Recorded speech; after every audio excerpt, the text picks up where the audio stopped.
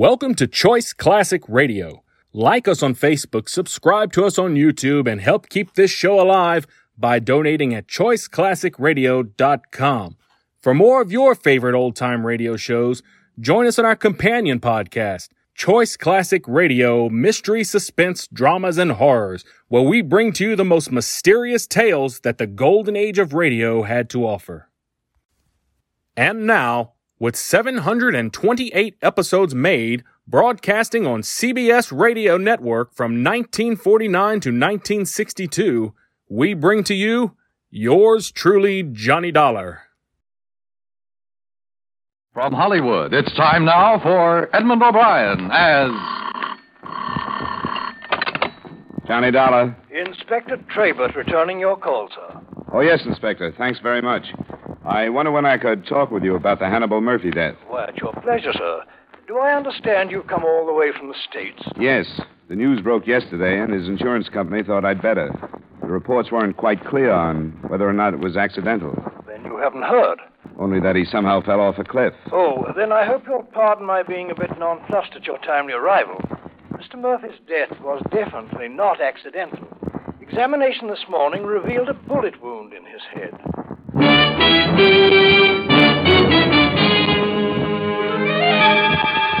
Edmund O'Brien in a transcribed adventure of the man with the action-packed expense account, America's fabulous freelance insurance investigator. Yours truly, Johnny Dollar.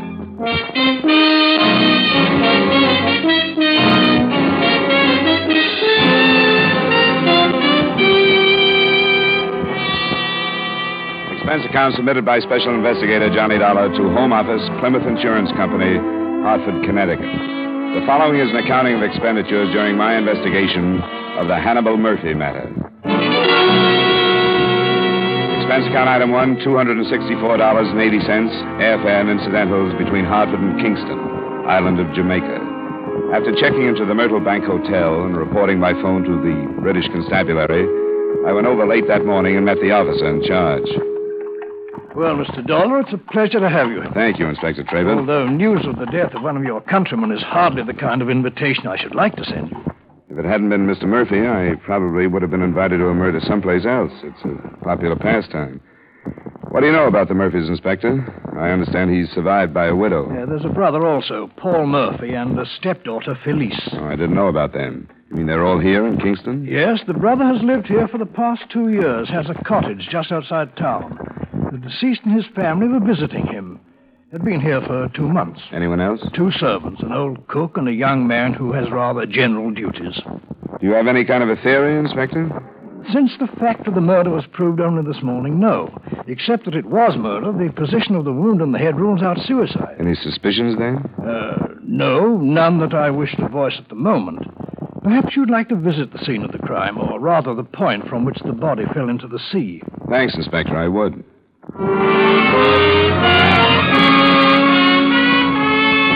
Like most British police officers, he was playing it close to the vest. But on the way, he did let me know that he considered the Murphys, including the surviving brother, to be people who had been spoiled by too much money, were completely selfish, and quite possibly could be hated by a number of people. After a drive of a few minutes, we left the car and crossed through a strip of shaded parkway to a bridle path that paralleled the cliff some 100 feet in height. At the bottom, breakers piled in against a jumble of coral and rocks. Here we are. We wrote the section off in case we might learn something from the marks, though I doubt we will. There, you see, on the edge, the torn earth and the broken branches. Yeah. His body was found below. Huh? Yes, it was discovered by a young islander who was searching for shellfish at an early morning low tide. You said the Murphy cottage wasn't far away. Can you see it from here? No, it's beyond the trees there. The path turns inland before it reaches the grove. Does this cliff run near their place? Yes. I believe, sir, that you and I share a common bewilderment. Well, if his killer met him here, why shoot him if he could have been pushed over the cliff and killed that way, huh? Precisely. We should have had a devil of a time proving it was murder at all. Unless the killer wasn't strong enough to get him over while he was alive. Like a woman. A possibility that does present itself, doesn't it? Yet, if he'd been shot and fallen here, then dragged to the edge, there would have been signs, but there are none. No bloodstains, nothing. Yeah. So, unless he was shot somewhere else and carried here, we must visualize the victim and the killer standing side by side on the sheer edge of the precipice, gazing out to sea a moment before the shot was fired. Can we go to the house now? I had planned to wait until I had a more complete report from ballistics, but please feel free to pay them a visit if you wish to. Thanks, Inspector. I should let them know I'm here. Very good. Come along. I'll drop you by.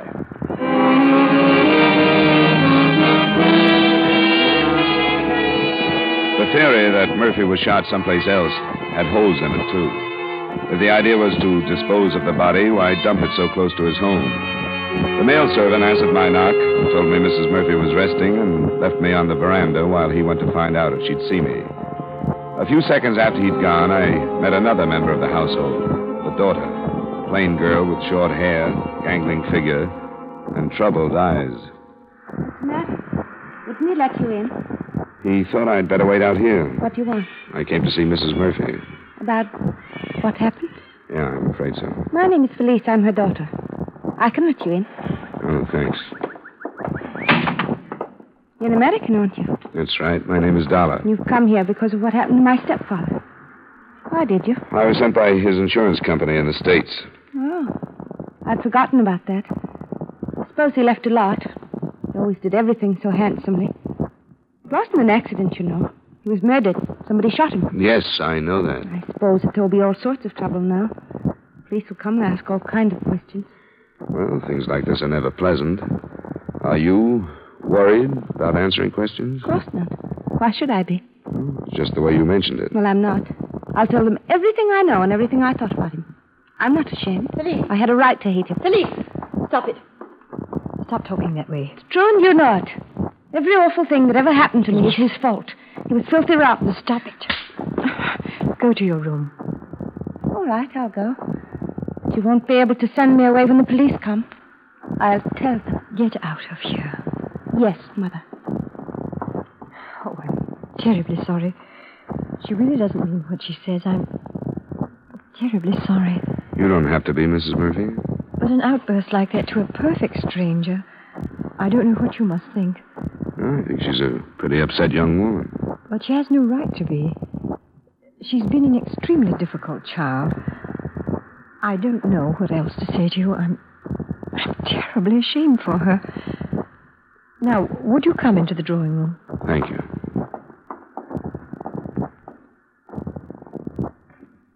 Please, sit down. You are an insurance investigator, Mr. Dollar. Yes, and if you feel up to it, I'd like to get as clear a picture as I can of what happened the night your husband was killed. I imagine that I shall have to put up with it, shan't I? Sooner or later, yes. It probably would have been easier if your husband's brother were here to take part of the responsibility. Oh, he went to make arrangements for flying my husband home. I'm not sure when he'll be back, but I'll help all I can. All right.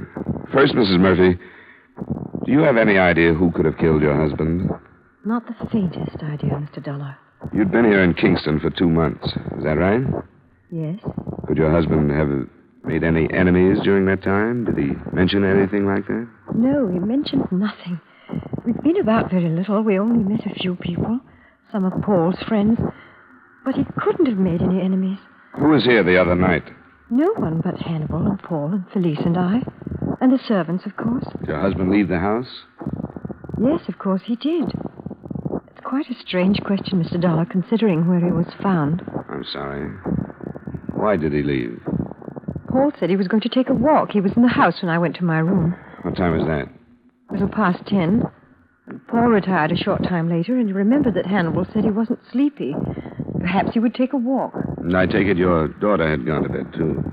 Yes. Do you mind if I talk to her now? Oh, I'd rather you didn't. Why? Do you suspect her? I didn't say that. Do you? Of course not. Mother would hardly suspect her own daughter. Why don't you want me to talk to her? Because she's a poor, unbalanced girl who's filled with warped hates and misunderstandings. She'll say dreadful things about Hannibal. And about me. Things that are absolutely not true. She'll have to be questioned, Mrs. Murphy. Of course, I realize that. There's nothing more I can say. I'll show you to her room. But Felice wasn't in her room. I found her waiting for me on the bridle trail along the cliff. She'd been crying. I heard you say you were an investigator, and I wanted to talk to you again. I knew I couldn't in the house, so I waited here. Glad you did. I don't know what's the matter with me. I shouldn't have said what I did. I meant it when I said it. No, I don't. I don't think I know quite what you mean. I'm awfully mixed up. The doctor tried to explain it to me. When my real father died, my mother was all I had. And when he came along, I thought he was stealing her from me. I thought I didn't have anything anymore. How long ago was that? It's been 3 years. I was 14 when they were. But he did take her away. They chucked me into an old school and went off on a trip. I know he didn't do it just to hurt me. But at night it would seem to me that he did. I tried to get over it, but I never could. That's why I'm glad he's dead. It's not a very wise thing to say, Felice. I can't help it. Do you have anything else you wanted to tell me? No. I wanted to explain why I acted the way I did in the house. I don't suppose you understand. Part of it, I think I do. Quite a few children have to adjust themselves to step-parents these days. It's tough, and some do it better than others. I haven't done it well at all. Now I won't have to try anymore. I am sorry for the way I acted. I want to help you every way I can. How do you think you can help me? I'm not sure yet. But when I am, I'll let you know. All right, Felice. I'll be talking to you again.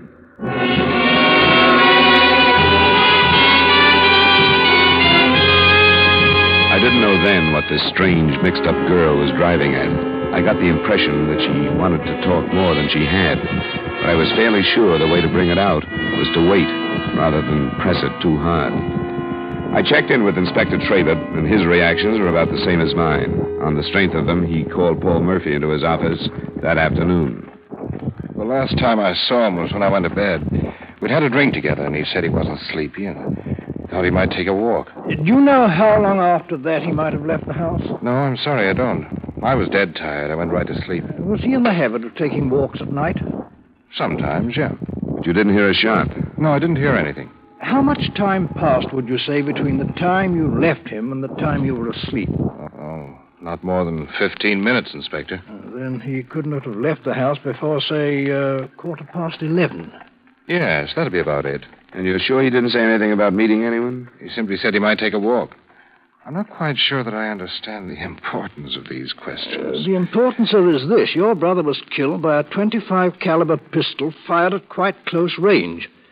I'm afraid we must assume that if he did not meet anyone, somebody either accompanied him or followed him. You mean you suspect someone in my house? We're only stating the facts. Someone was with your brother. We've ruled out the possibility of a robbery motive since both you and the widow have stated that none of his personal effects are missing. You can see how the thing narrows down, Mr. Murphy. Yes, I can. I don't know what to say. Do you mean that you suspect someone? No, I don't. If you do, Mr. Murphy, it would be to your advantage to come out with it. I'm afraid the duty of making accusations is yours, not mine. A commendable statement, sir, as long as you don't mean that you're withholding information. I'm not. I have no information at all. Very well, Mr. Murphy, you may go.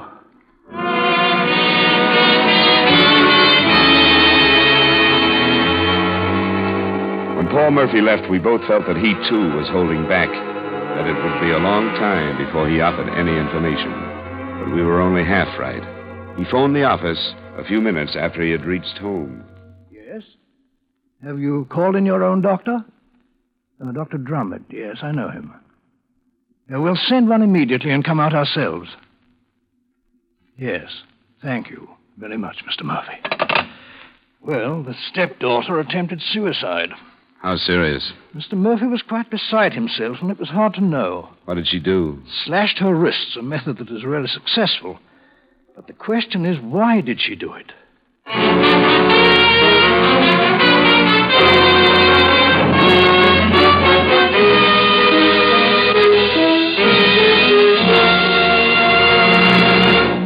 We will return you to yours truly, Johnny Dollar, in just a moment. Later this evening, the gangbusters give a graphic illustration of what happens when the police hunt a criminal who is a perfectionist. When a gang leader leaves no stone unturned to commit the perfect crime, there's a rough manhunt ahead for the police. Here are the exciting developments when you tune in Gangbusters later this evening on most of these same CBS radio stations. Now, with our star Edmund O'Brien, we bring you the second act of Yours Truly, Johnny Dollar.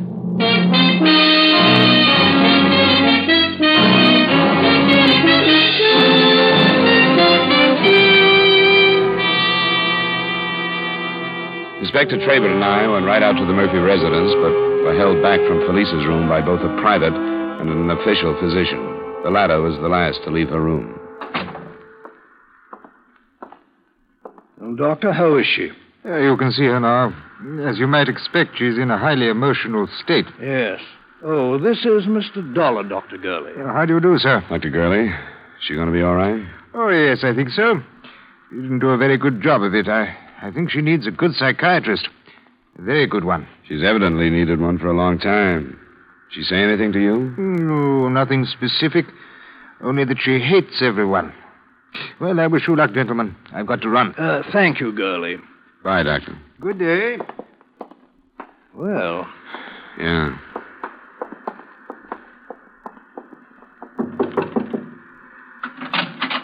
Miss Murphy, we've been told we could see you. Don't call me Miss Murphy. That's not my name, and it never has been. Hello, Felice. Hello, Mr. Dollar. Who's he? You remember me, Inspector Trabert. I spoke to you yesterday. I hardly remember yesterday. I hardly remember anything I don't want to. I want to forget. What do you want to forget? Everything. My whole life. It's been a waste. Nothing's been right. I hate her. Please, Miss... I don't care. I'm going to tell the truth. What is the truth? They killed him. My mother and Paul. I saw it all happening. You were a witness to the killing? I saw what was happening here. I saw what was happening in England last summer. First, I was glad. I thought he'd go away and I'd never see him again. Felice. Then we came here, and I knew it. If it weren't him, it would be somebody else. I knew it would never stop. Felice, hold it. Slow down. I'm afraid you'll have to be more specific, young lady. Do you mean that the marriage between your mother and stepfather was not a happy one? It started last summer in England. She was getting tired of him. I heard them fighting and calling one another names. They tried to hide it from me because they knew it would make me happy. But I heard them. She wanted to divorce him, and he wouldn't let her. What happened the other night, Felice? I knew what was happening here, too. I heard them arguing the other night after they sent me to my room. Then I heard Mother go to her room. Then they left the house. Your stepfather and Paul left the house? Did you see them leave? Yes. And then I heard the shot. What time did you hear it? Do you remember? Yes, I remember. It was 11:15. I remember because I was lying in bed, awake. And when I heard it, I sat up and I turned on my lamp. And I looked at the clock. Then I turned the lamp off again and went to the window. And in a little while, I saw Paul come back alone. Why haven't you told us this before, Felice? I don't know. I was awfully mixed up. She's my mother. At first, I thought I should protect her. And I thought of everything she'd done to me. She never wanted me. She threw me away. She's never been a real mother. I've always hated her. That's why I'm telling you. Because I hate her and I want her to be punished for everything. I shall expect you to repeat this in the form of a sworn statement, Miss Felice. I will, but you've got to take me away from here now. I can't stay here, I'm afraid. I'm afraid of what they'll do.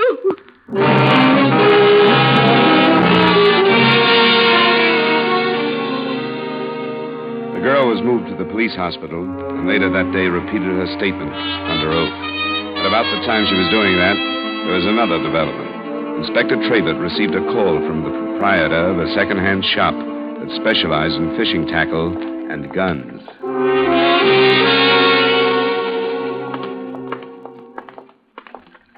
After you, sir. Good afternoon. Are you Mr. Innes? I am. Inspector Trabert. Oh, I thought you were police when you came in. This is Mr. Dollar, an American investigator. How'd you do, sir? I'm glad to meet you, Mr. Innes. We want to thank you for phoning about the gun. Well, I thought it was my duty. I've been reading about the murder, and when this chap came in here to sell me a pistol what was the same caliber as the missing weapon, I said to myself, you up to the phone and tell the police. Could we see the pistol, please? I've got it right here behind the case. Here we are. Wait a moment. Have you handled it much? Handle it? Of course I've handled it. I had to look it over before I paid him for it. If this is the murder weapon, I'd like to protect any fingerprints that might remain. Let me pick it up. A Webley, Mr. Dollar. But it's been in England. Would you recognize the man who brought it in, Mr. Ennis? I think so. There's not much trade in guns here, you know. Fishing gear, mostly. I think this is the first gun I've bought in 6 months. Yes, I'd remember him. Would you describe him, Mr. Innes? I'll try. He was about my size, I'd say. A little heavier. He had what you'd call brown hair. He was tan. Is he English or American? He was English as I am. Well, thank you, Mr. Innes. It's possible you may be called upon for identification. Happy to oblige, Inspector. But what about the money? I paid £4 for that pistol.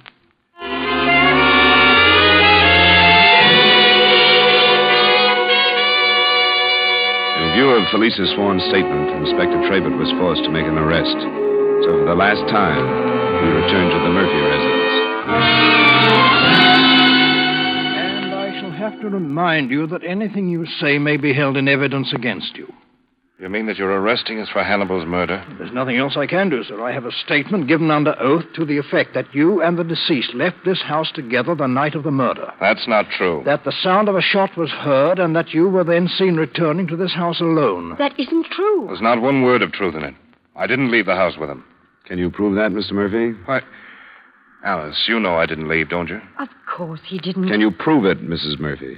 I understood you to say you were in your room, that you went to sleep immediately and heard nothing. My daughter made that statement, didn't she? Under oath and before witnesses. But she lied. I told you she would, Mr. Dollar. She'd do anything to hurt me. You've got to believe that. Alice, wait. What did she say was my reason for killing my own brother? Because of your love for his wife. Oh, she's insane. How can you believe these things? You're men of intelligence. We're men who are used to working with evidence. A sworn statement is admissible evidence unless it can be proved false. Neither one of you seems to be able to do that. Paul! I don't think we better say any more until we've legal counsel. No, I won't let her do this to me. We can't, Paul. I think she killed him. She hated him. She's the only one in the house that had reason to kill him. No good, Alice. What are you going to do with this, Inspector? I shall have to take you to jail. I'm sorry. Oh, you can't. Will you give us a few minutes to get ready? Of course. Come on, Alice. Go get your things. Everything will be all right. What do you think, Inspector? Well, to be quite honest, I'm not sure, but I know my duty as a policeman. The strength of that statement and their innocence or guilt are up to the courts to decide. Less formally, though, it's a pretty frightening thing to think of. If that girl, in her mental frame of mind, could suddenly decide that she was a witness, make a sworn statement, and bring all this down on two innocent people. Yes, I know, but the fact remains that they have absolutely nothing to say in their own defense. I've got to arrest them.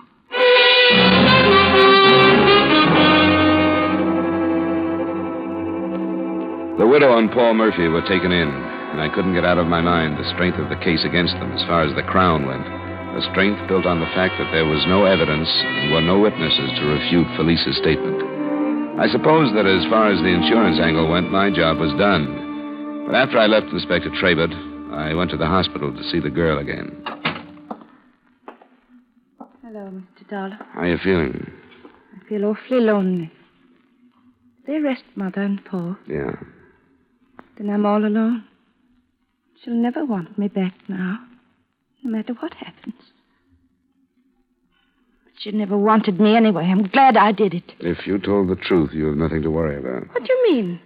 I've nothing to worry about. I mean, if you told the truth, you did the right thing. But if you didn't, you've done one of the worst things anyone could do. Of course I told the truth. You believe me, don't you? That doesn't make any difference. The inspector did. But you do, don't you? You don't think I was lying, do you? I hope not. You think I could make it all up? You think I could do a thing like that? I hope not. I couldn't. I know what you're thinking. I told you how I hated her and how I hated him. But I could never say the things I said if they weren't true. I could never do a thing like that. How did you happen to see the two men leave the house together? You never really explained that. I was looking out the window. I thought you were in bed. Not then. You saw them leave, then went to bed, then you heard the shot, then you got up again and went back to the window? Yes, that's right. Was your light on when you saw them leave? No. But you turned it on when you heard the shot? Yes. Then you turned it off and got out of bed and went back to the window? Yes. And who did you see? I told you, Paul. You were sure it was Paul? Yes, I was sure. Why were you sure? I saw him. Why were you sure it was Paul? Why didn't you think it was your stepfather? I knew it was Paul. Because I had a feeling that something was going to happen. Don't ask me any more questions. You better get used to them. The defense attorney is going to be asking the same kind if this gets into the courts. Well, I won't bother you anymore, Felice. I guess you're tired. You don't believe me, do you? I told you. Doesn't make any difference. As I mentioned, the matter was out of my hands by that time, and I was sort of 50-50 on believing the girl. I made my plane reservations on my way back to the hotel, but when I asked for my key, I got instead a message to phone Inspector Traybert.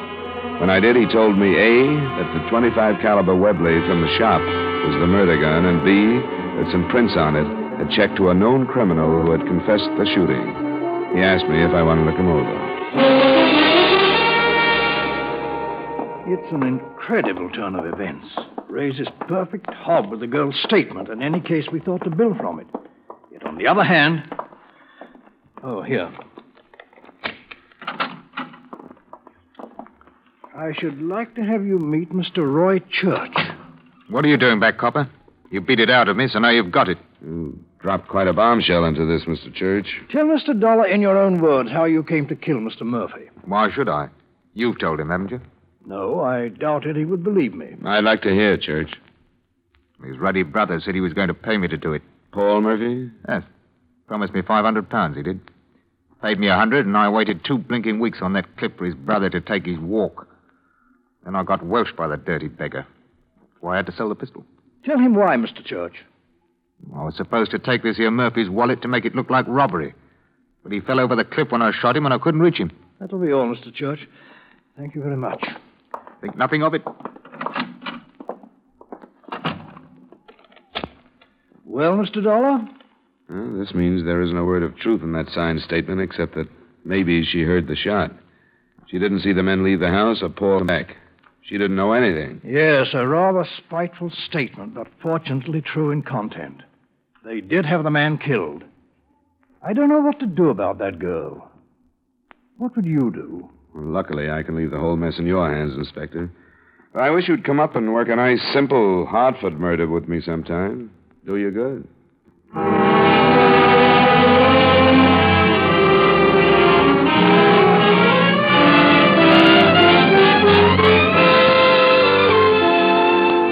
Expense account item 2, same as item 1, transportation back to Hartford. Item 3, miscellaneous expenses, $204.80. Expense account total, $734.40. Remarks? I can't help wondering what would have happened if Felice's sworn statement had been entirely false and the widow and Paul entirely innocent. I wonder if they would have been hanged anyway. Yours truly, Johnny Dollar.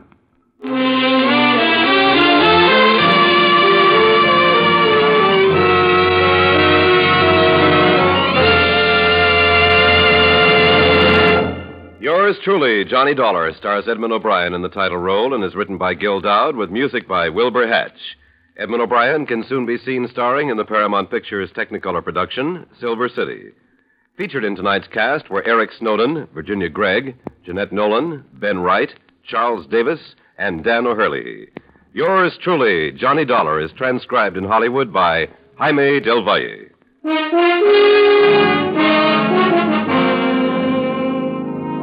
This is Dan Cubberly inviting you to join us next week at this time when Edmund O'Brien returns as... Yours truly, Johnny Dollar.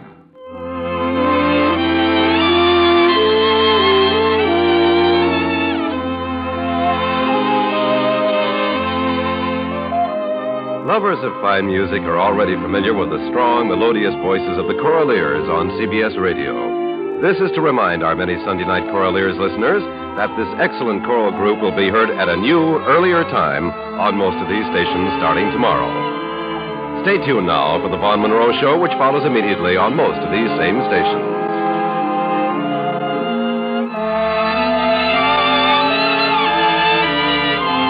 And remember, those lovable rascals Amos and Andy are here every Sunday on the CBS Radio Network.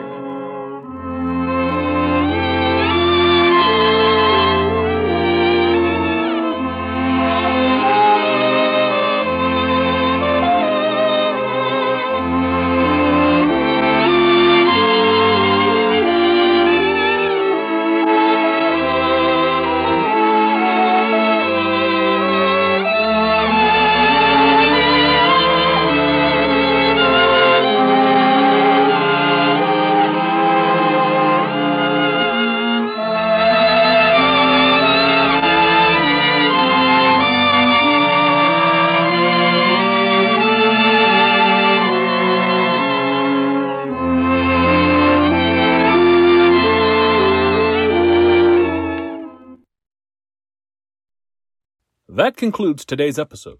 We'd like to thank you and remind you to donate at choiceclassicradio.com. Remember, your donations make episodes like this possible.